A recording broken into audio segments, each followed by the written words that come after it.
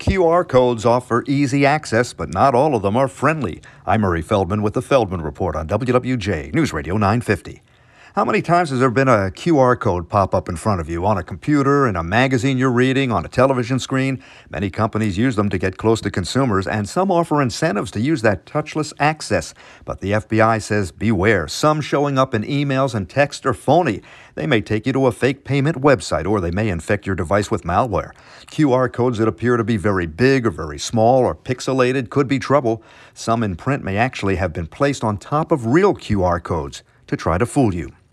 If you hate attending meetings, you have company. Mark Cuban, the billionaire investor on the show Shark Tank, also owner of the Dallas Mavericks, thinks meetings are the #1 productivity killer. He once said if he had to hold a meeting, he'd take all the chairs away, according to CNBC. He said it's amazing how quickly meetings will end if nobody has a chair or someplace to sit. With the Feldman Report, I'm Murray Feldman, WWJ News Radio 950.